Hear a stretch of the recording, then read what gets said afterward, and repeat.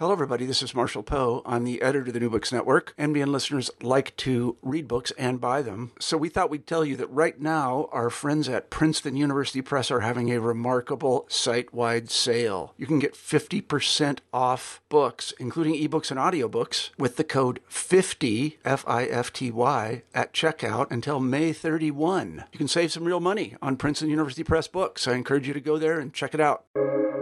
Welcome to the New Books Network. Welcome to New Books in History, a channel on the New Books Network. I'm your host, Michael Vann of Sacramento State University. Today I'm chatting with my colleague, Dr. Maria Quintana from Sac State's Department of History about her Contracting Freedom, Race, Empire, and U.S. Guestworker programs with the University of Pennsylvania in 2022. Professor Quintana earned her PhD at the University of Washington and taught at San Francisco State's famous Department of Ethnic Studies before joining us here at Sac State, and boy, are we delighted to have her. Dr. Quintana, Maria, if I may, welcome to New Books in History. Thank you. I am so excited to be here today speaking with you, and I just wanted to say thank you for featuring my book. Yeah. Well, I'm excited to talk to you as your book intersects with so many of my interests that I worked on in French colonial history and Southeast Asian history, topics such as race, labor, the nature of imperial control. But first, I want to hear about how you, as an individual, came to your research interests.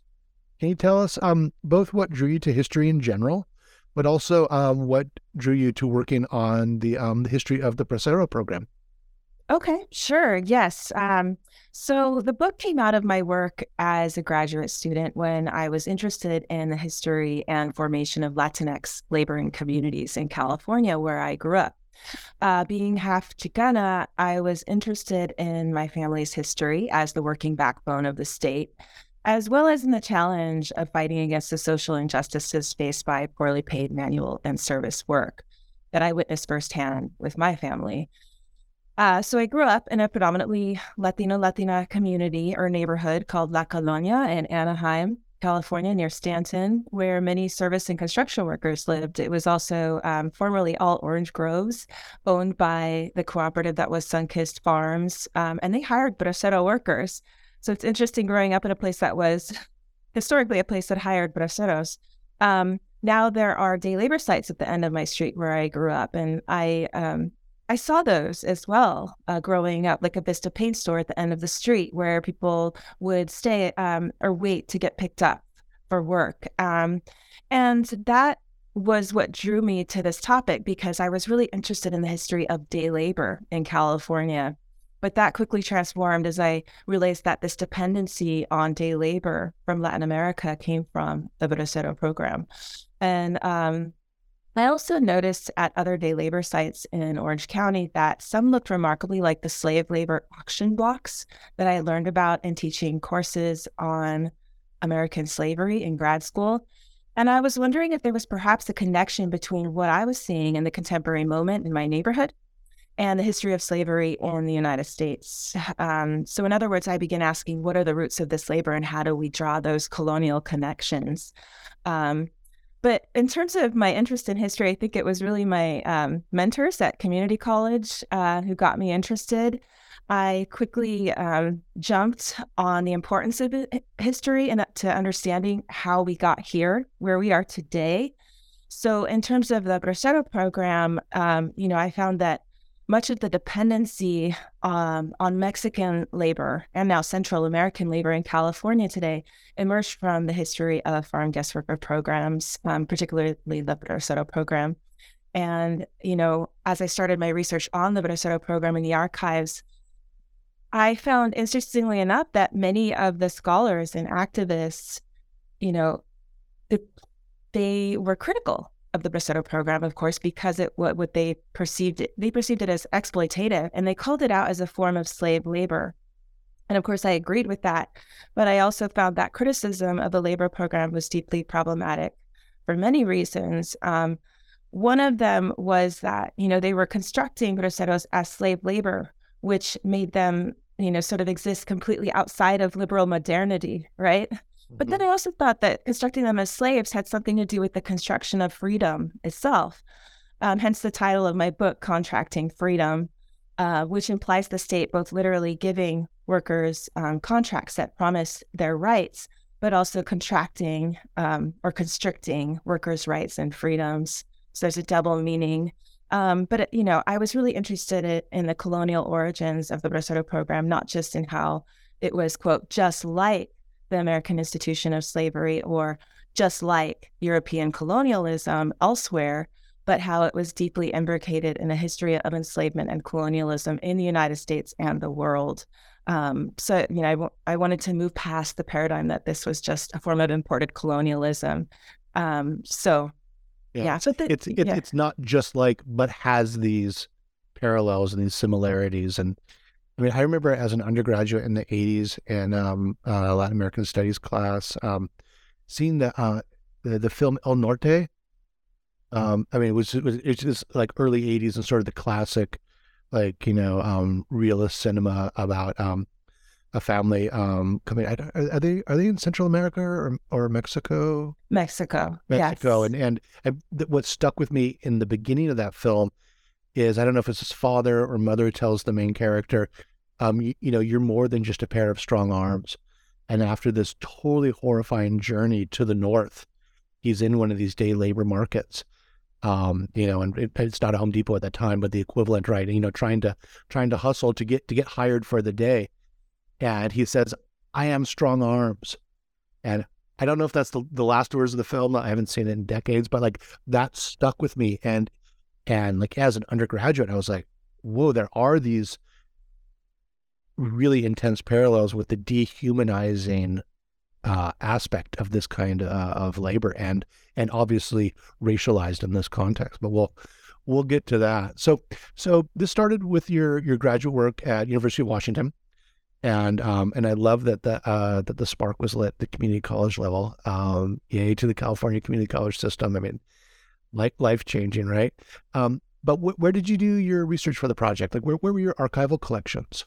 Yeah. So, I kind of went all over the place to do this research because the book is very broad. It not only focuses on the Bracero program, but several other labor programs as well, including the labor programs in the Caribbean that emerged at the same time.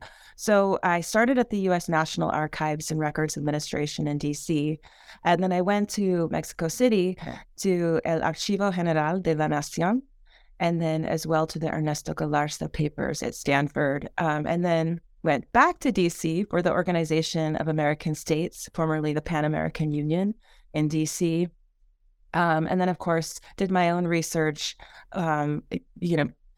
looking through U.S. congressional hearings, documents, government publications and correspondence, newspapers, as well as oral histories from braceros. I don't know if you've heard of this website, braceroarchive.org, but they have over 5,000 oral history interviews with former braceros. So if you're interested in getting a start learning more about the program, that's a great way to do it. And then also El Archivo General de Puerto Rico, as well as the Center for Puerto Rican Studies at Hunter College, the Office of the Government of Puerto Rico in the United States. And that was in New York. So the United States records in New York actually houses the Office of the Government of Puerto Rico documents. So the documents that the people who manage the Puerto Rican labor program house basically their archival information is housed there. So, right. No, you didn't get down to the former British colonial possessions. No, I did not, because what happened was I actually found a lot of information on it at the U.S. National Archives. Yeah. So I was able to piece together, as this was only one chapter of the book, I was able to piece together quite a lot, because what was interesting about the British West Indies programs is that Afro-Caribbean laborers were literate and wrote a ton of letters. Oh, okay. They were also radicalized. And so, they had an opinion, and they the archives are filled with their letters. And so their letters, yeah. Mm-hmm. Oh, that's fascinating. My mentor, Tyler Stovall, he did a project on, I think it was Tunisian laborers in France during World War I. Mm-hmm. And I mean, it was on a number of laborers from the French colonies, but in particular, he did a really great presentation on letters from Tunisians back home, and the way in which the colonial authorities were watching them like a hawk. And he in his piece, he got to reflect on how that's useful for we, the historians, to have someone's, personal business. Sometimes there were love letters and things being spied on by the state, and the record that leaves for us. So, and also as someone who does colonial history and world history, I'm just so delighted for someone, who we hired as an Americanist, that to be doing this international research. I mean, it is like, we have to burst through these artificial paradigms of the nation state or scholarly endeavors. So, and that's the thing, these labor programs, I mean, they were co-constituted by the same government officials. So, it's interesting how we tend to disaggregate them when they weren't imagined as separate by the people that designed them. So, I think, again, we kind of artificially enforce these borders around nation states that aren't even really there in some ways, especially when it comes to guest worker programs. So, absolutely. Yeah. So could you give us a brief history of the Bracero program and the related programs? I think many listeners are now familiar with the U.S. use of Mexican labor, but could you also discuss the use of laborers from Puerto Rico, from the British West Indies, and you also engage Japanese-American workers in this project? Yes, there's a lot going on. So the history of the Bracero program. So the Bracero program is basically a series of laws and diplomatic agreements between the United States and Mexico from August 4th, 1942 to December 1st, 1964, to import guest workers from Mexico to work in the U.S. on farms. So it started during World War II as a result of a perceived labor shortage, but then it continued past the war till 1964. Braceros were, quote unquote, field hands, as you were mentioning, strong arms, right? Because they worked with their brazos, arms, to harvest crops. So they were called braceros. And it led to between 4 to 5 million Mexican men migrating to the United States to work in the agricultural fields of the United States. I mean, it was just pretty incredible in terms of its size. The second largest labor program, the program with Puerto Rico, emerged there was a small one that came out, and then they canceled it for a moment, and then they brought it back in 1948. So 1942 was the Bracero program. Then they started bringing in Puerto Rican farm laborers as contract laborers in full force by 1948. And that labor program brought in about 200,000 Puerto Ricans. The numbers are kind of all over the place, but between 200,000 and 300,000. And so it was the second largest labor program. And then you also see 1 year after the start of the Bracero program, the U.S. Starting to have these discussions with the British colonial government over importing workers from the British West Indies to work temporarily on labor contracts in the United States on farms, mostly on the Atlantic seaboard, but also in Florida. So, and then Japanese laborers. Japanese tied to the history of internment.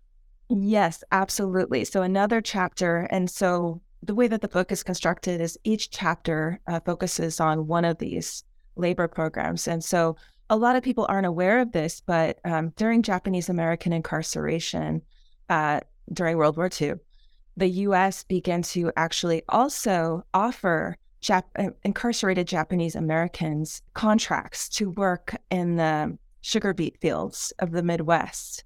So if they wanted to, they could become farm laborers on temporary leave from concentration camps. And so one chapter of the book goes over that program to show that what happened was much like what happened with the Bracero program, but also this labor program with Japanese American inmates was co-constituted with the Bracero program. So as officials are talking about, how to create a Bracero program before it even starts, they're also talking about before Japanese American removal happens, they start to talk about how we can, best make use of this labor on both sides, right? So if we're going to remove all of these Japanese Americans from the West Coast, then we're going to need labor to replace them. So how are we going to get that labor? So they're already imagining this months before, and when they know that it's going to happen, but that both problems are going to happen, but they're talking about them together, and in ways that really emphasize their desire to protect the people who are being moved, right? So to protect Mexicans, to protect Japanese Americans. So it's very interesting, the logic of freedom that they engage, right? The logic around rights and contracts, to say that these aren't abusive programs, that this isn't a prison camp that they're going to be housing Japanese Americans in, but these are actually good for Japanese Americans. These programs are good for Mexicans. And for example, will prevent Japanese Americans from becoming demoralized, being stuck in what is essentially a concentration camp. Right. Yeah, that I'm from Hawaii and been living in California and knew very well the history of incarceration and the West Coast, but I was totally oblivious to the Midwest history. And I think George Takei's graphic memoir engages that, because they were interned in maybe in the South, maybe in Arkansas, but also I did an interview with Michael Foley about his book on Johnny Cash's politics, which are complicated and confusing. They're very complex, but very, very interesting, and like the different influences. And he grew up near a site of incarcerated Japanese Americans, and Michael Foley makes an argument that had, gave a level of complexity to his really complicated issues around race and social justice. But we digress. Dive back into the books. I did not know that. Dialogue for that one, Foley's Citizen Cash. But getting back to your book, which is why we're talking, how do you want contracting freedom to be an intervention in the existing historiography? What do you want to bring to the analysis with topics such as your theorization of empire, and the you argue that you work with some of the colonial origins of the World War II labor project, but it's not exactly that. So could you unpack some of these things, the engagement with empire and colonialism, in your contribution to the field? Absolutely, yes. So it was interesting to me as a student of U.S. empire that very few historians had addressed empire in their analyses of the Bracero program. And that was something that I wanted to address from the beginning. What's really interesting to me is that when you place the labor programs side by side, you begin to see that they were rooted in colonialism. For one, Puerto Rico has long been a colony of the United States, right? And the British West Indies were the island territorial possessions of England when the programs began, up until the 1960s, when those islands, fought for and gained independence. So while it was easy to sideline colonialism with the Bracero program, in some cases, I think, because it was based on an agreement between two sovereign governments, the U.S. and Mexico, the Caribbean labor programs were based on an agreement between the U.S. government and island colonial possessions. So Puerto Ricans and Afro-Caribbeans from the British West Indies, including Barbados, the Bahamas, Jamaica, were thus literally colonial labor. So how is it that Mexicans were not, right? Especially when U.S. government officials imagined these programs together and at the same time. So what really surprised me and what I asked at the time was, how can we not talk about empire when we discuss the Bracero program? And that is the shift that I would like to see in the historiography, in terms of, theorizing empire, really talking about it. Does that answer your question? Yeah, absolutely. Absolutely.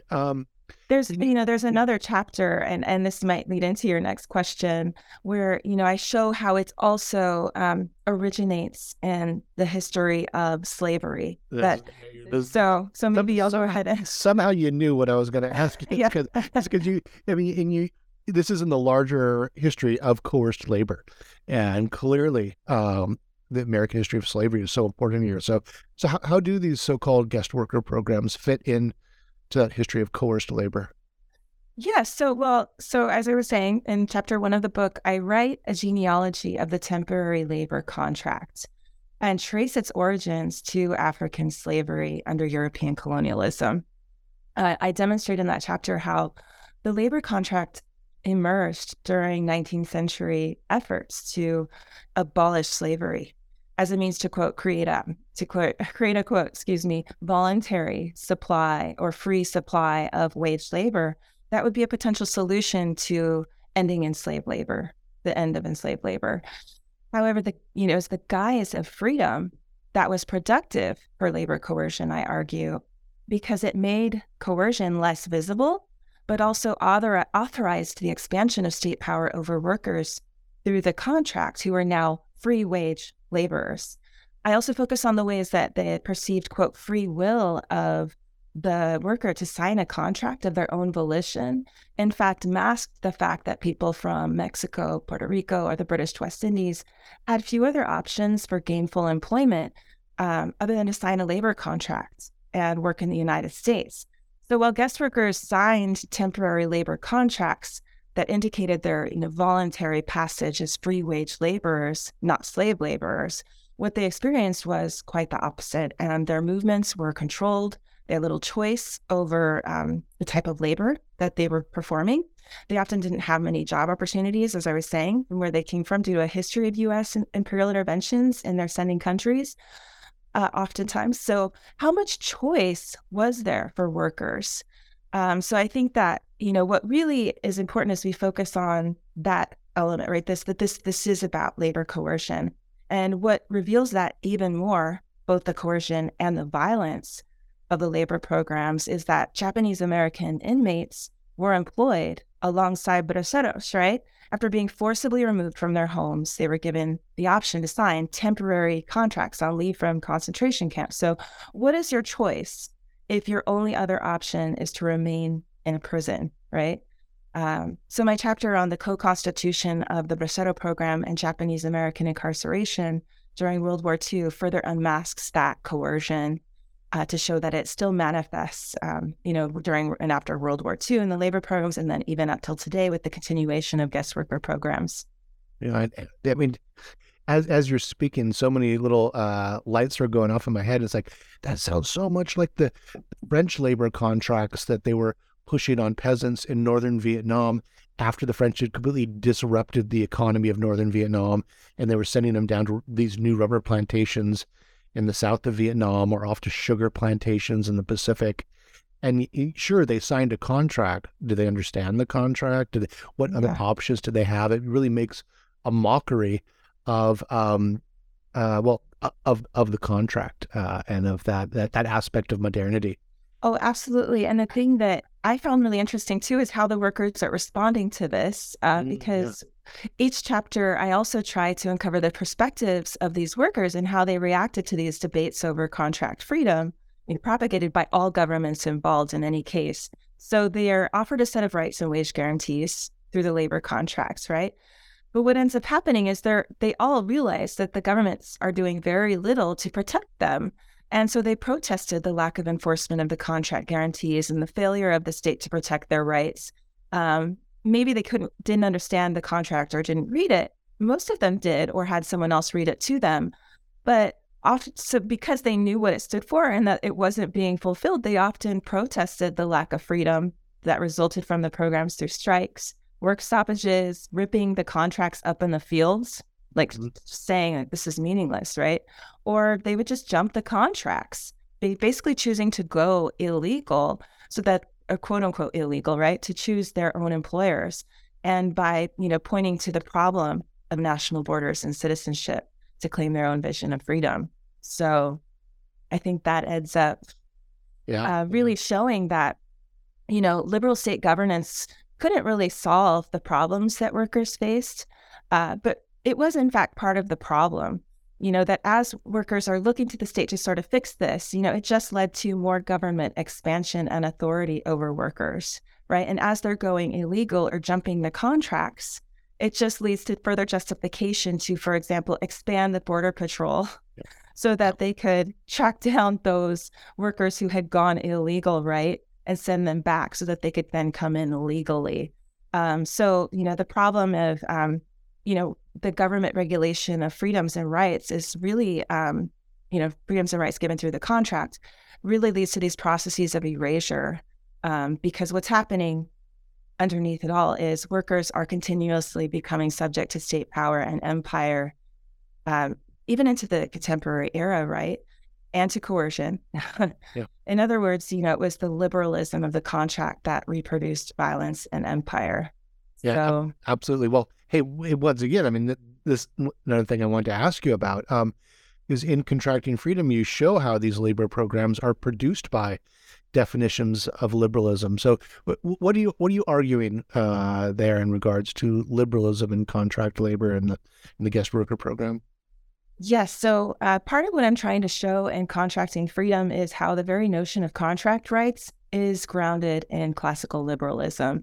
That is, the set of post-Enlightenment ideas and ideals committed to universal political rights and self-determination, sanctified by the nation state through citizenship and rights in the state, right? That we see, for example, in the Constitution and the Declaration of Independence.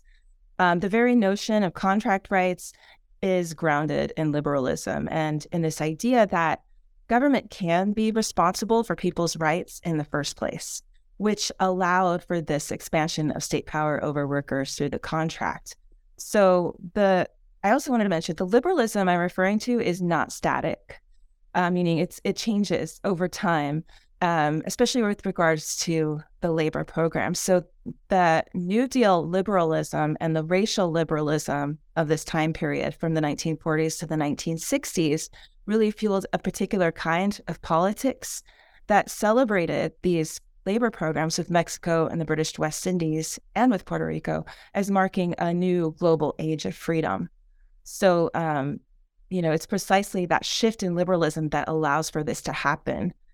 And really an investigation into the ways liberalism or, this idea of freedom through rights legitimize and organize these guest worker programs reveals that the abuses resulting from them were not about government corruption or about government failure to fulfill the, quote, law, nor were they about governments failing to do what they otherwise should be doing.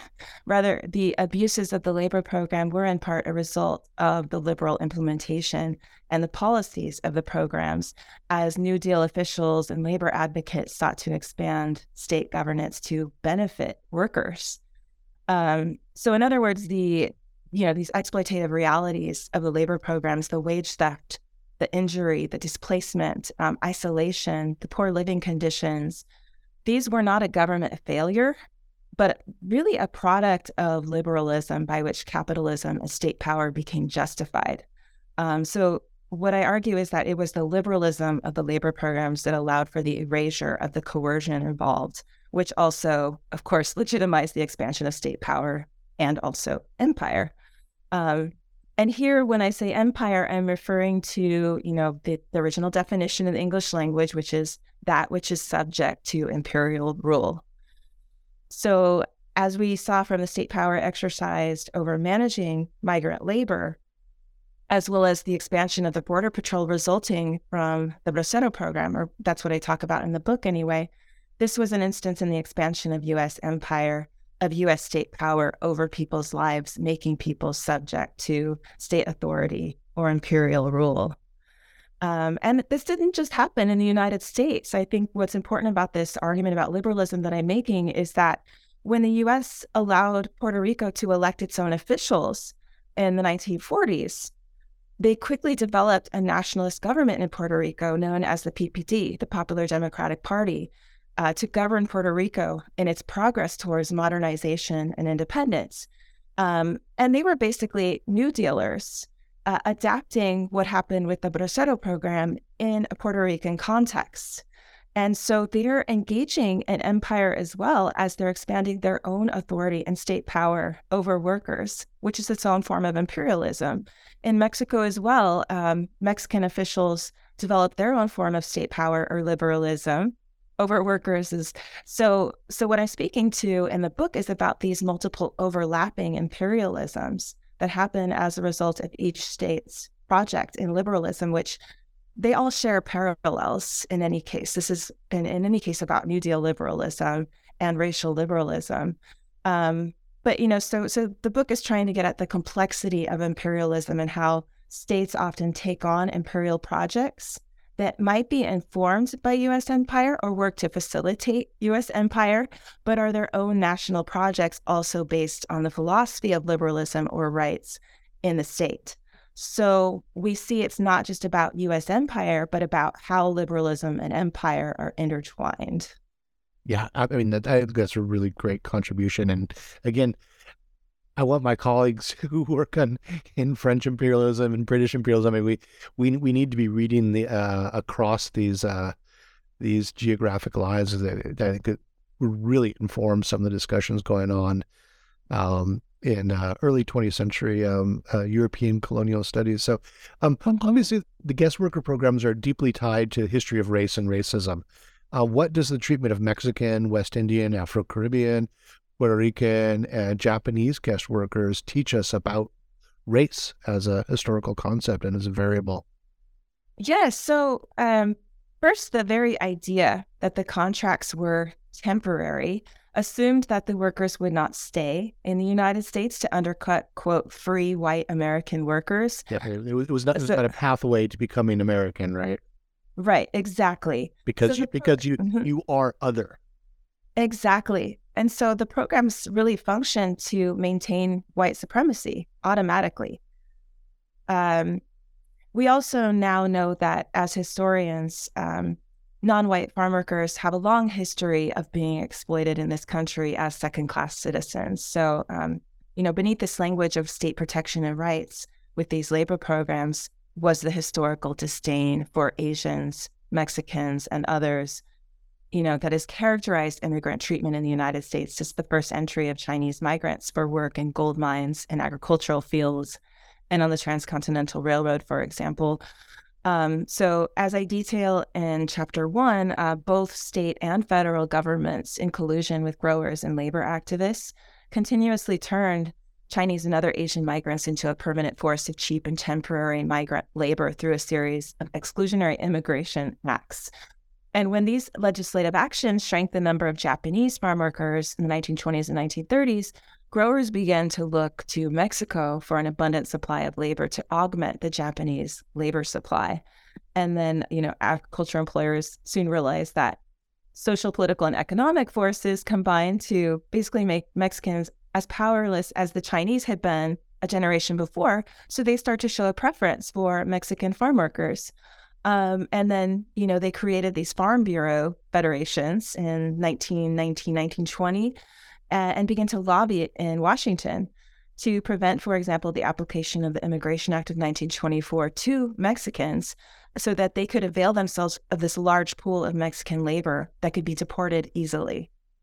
And that, this flexible Mexican labor supply was continuously, resupplied by new undocumented Mexican migrant labor through a process of making Mexican migrants, quote unquote, illegal.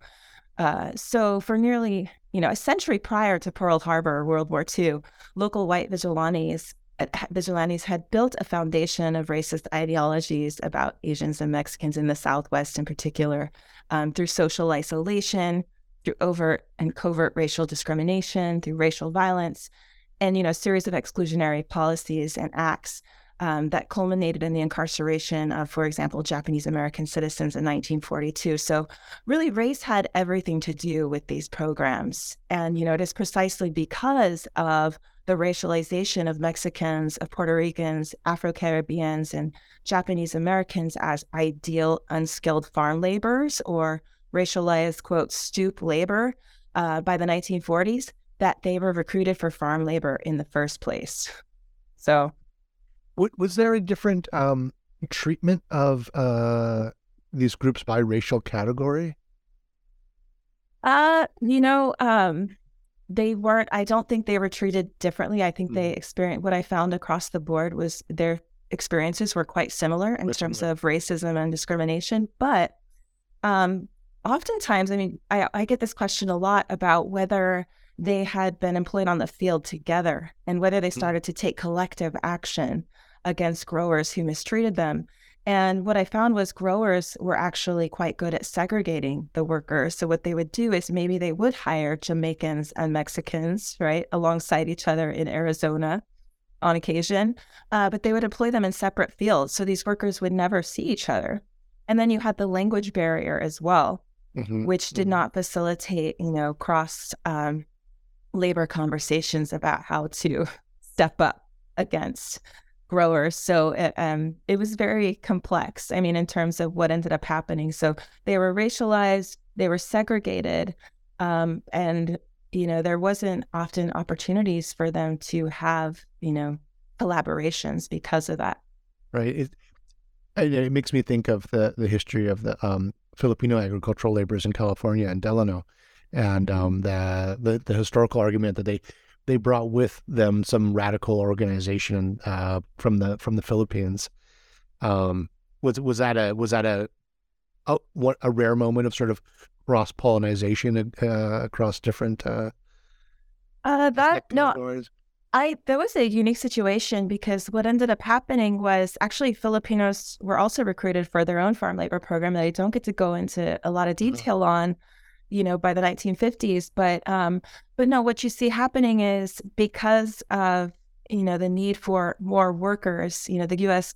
Turns to recruiting Filipinos to work in the agricultural fields of California. And so, you see a large, and there's been a history of Filipinos who are farm workers in California. And so they start to work in the fields, and because they're radicalized, yes, they start to form their own labor organization called the AWOC. And that organization, AWOC, is the one that Cesar Chavez and Dolores Huerta came across when they started becoming interested in organizing farm workers as part, and so they joined with the AWOC, the Agricultural Workers Organizing Committee, which is a Filipino-led organization, and formed the UFW. And so that connection that we see there, it didn't happen in any other cases that I've seen. And in fact, interestingly enough, because Jamaicans are coming in politicized and radicalized because the labor unrest in the British West Indies, when they, for example, landed in Arizona, working alongside Mexicans in the fields, they could not believe how they were being treated. They were extremely, extremely upset, and the U.S. was forced to get them out of there as quickly as possible because they protested.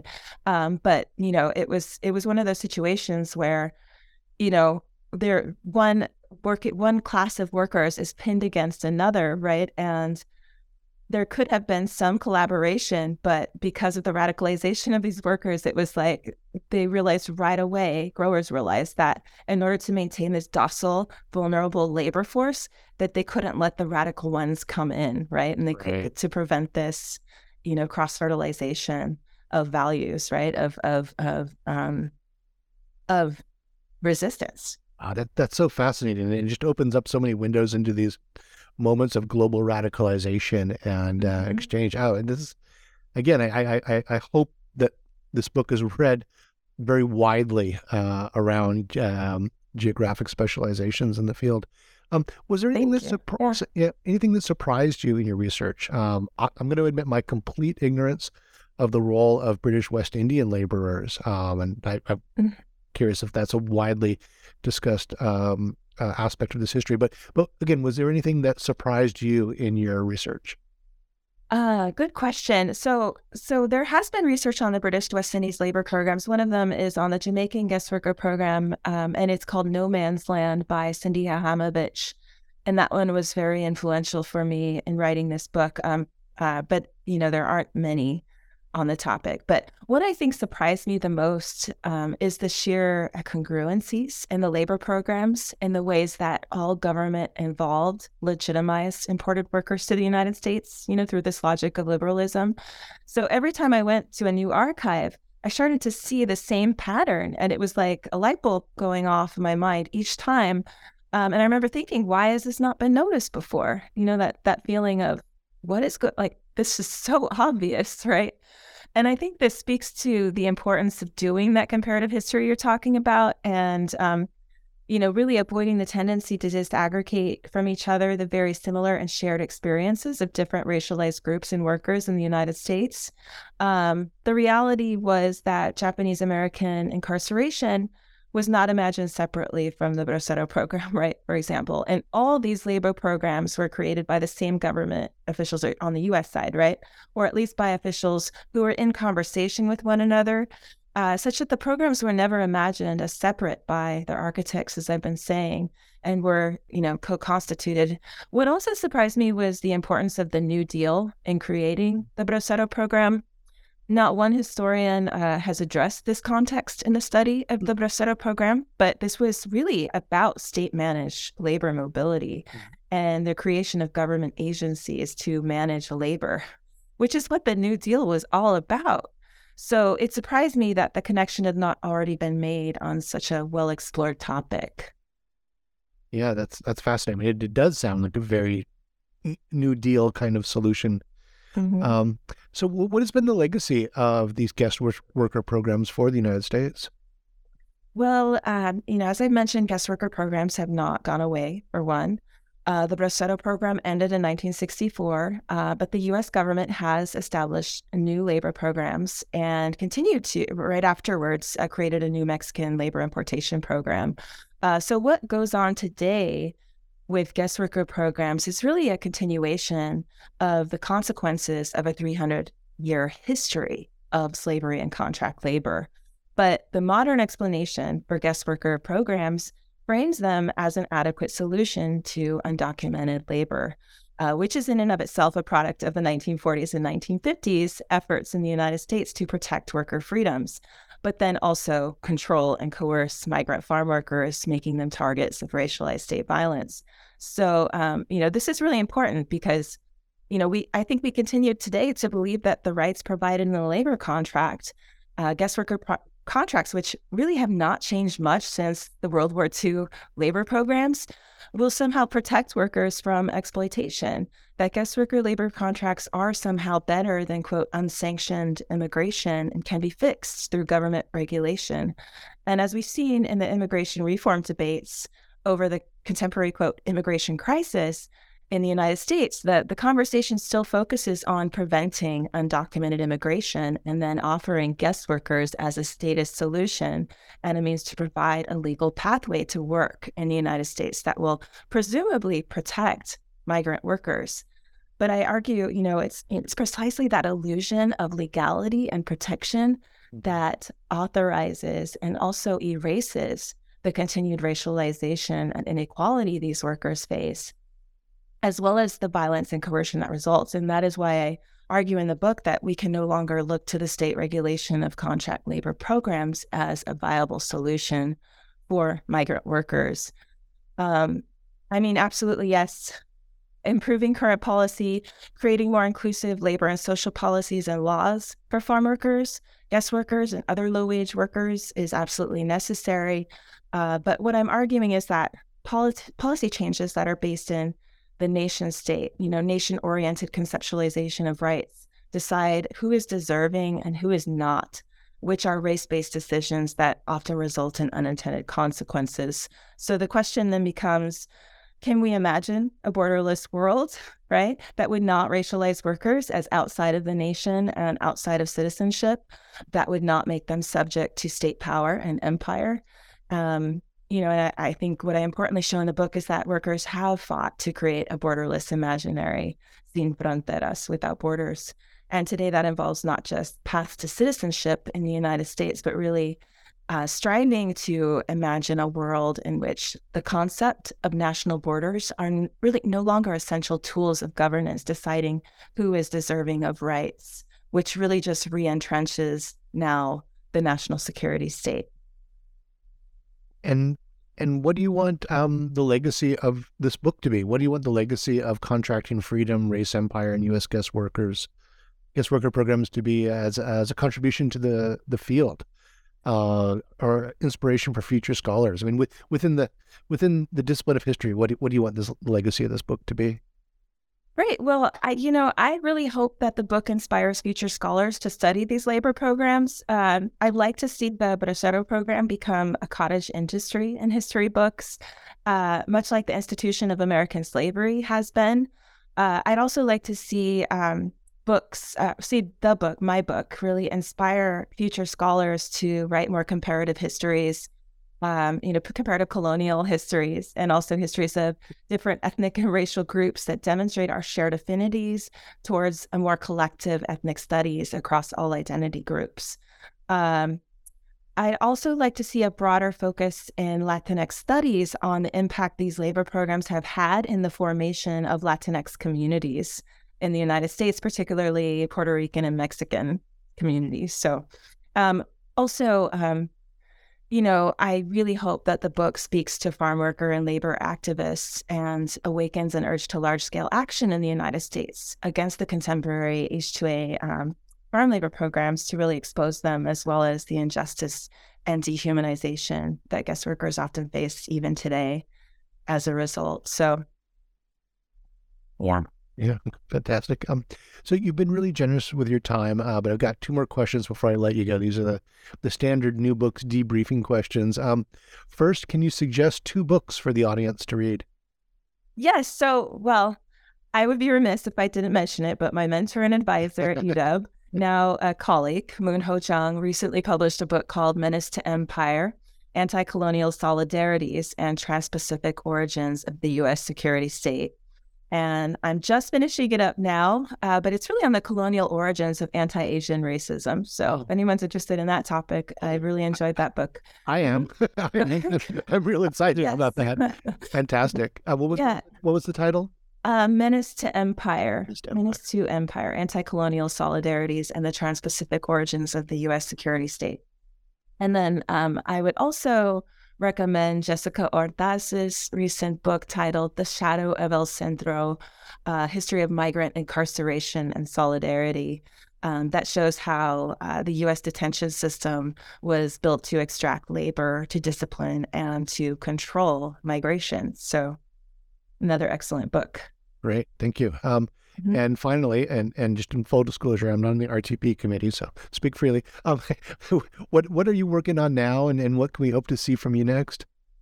There's a couple of different things that I'm working on, but there's this collection of journals that I found at the National Archives that I have not been able to touch. And the book became so expansive that I didn't have a chance to include this as a chapter, but at the start of the Bahamian labor program in 1943, the U.S. government originally allowed women to migrate to the United States as temporary contract workers in the farm fields of Florida.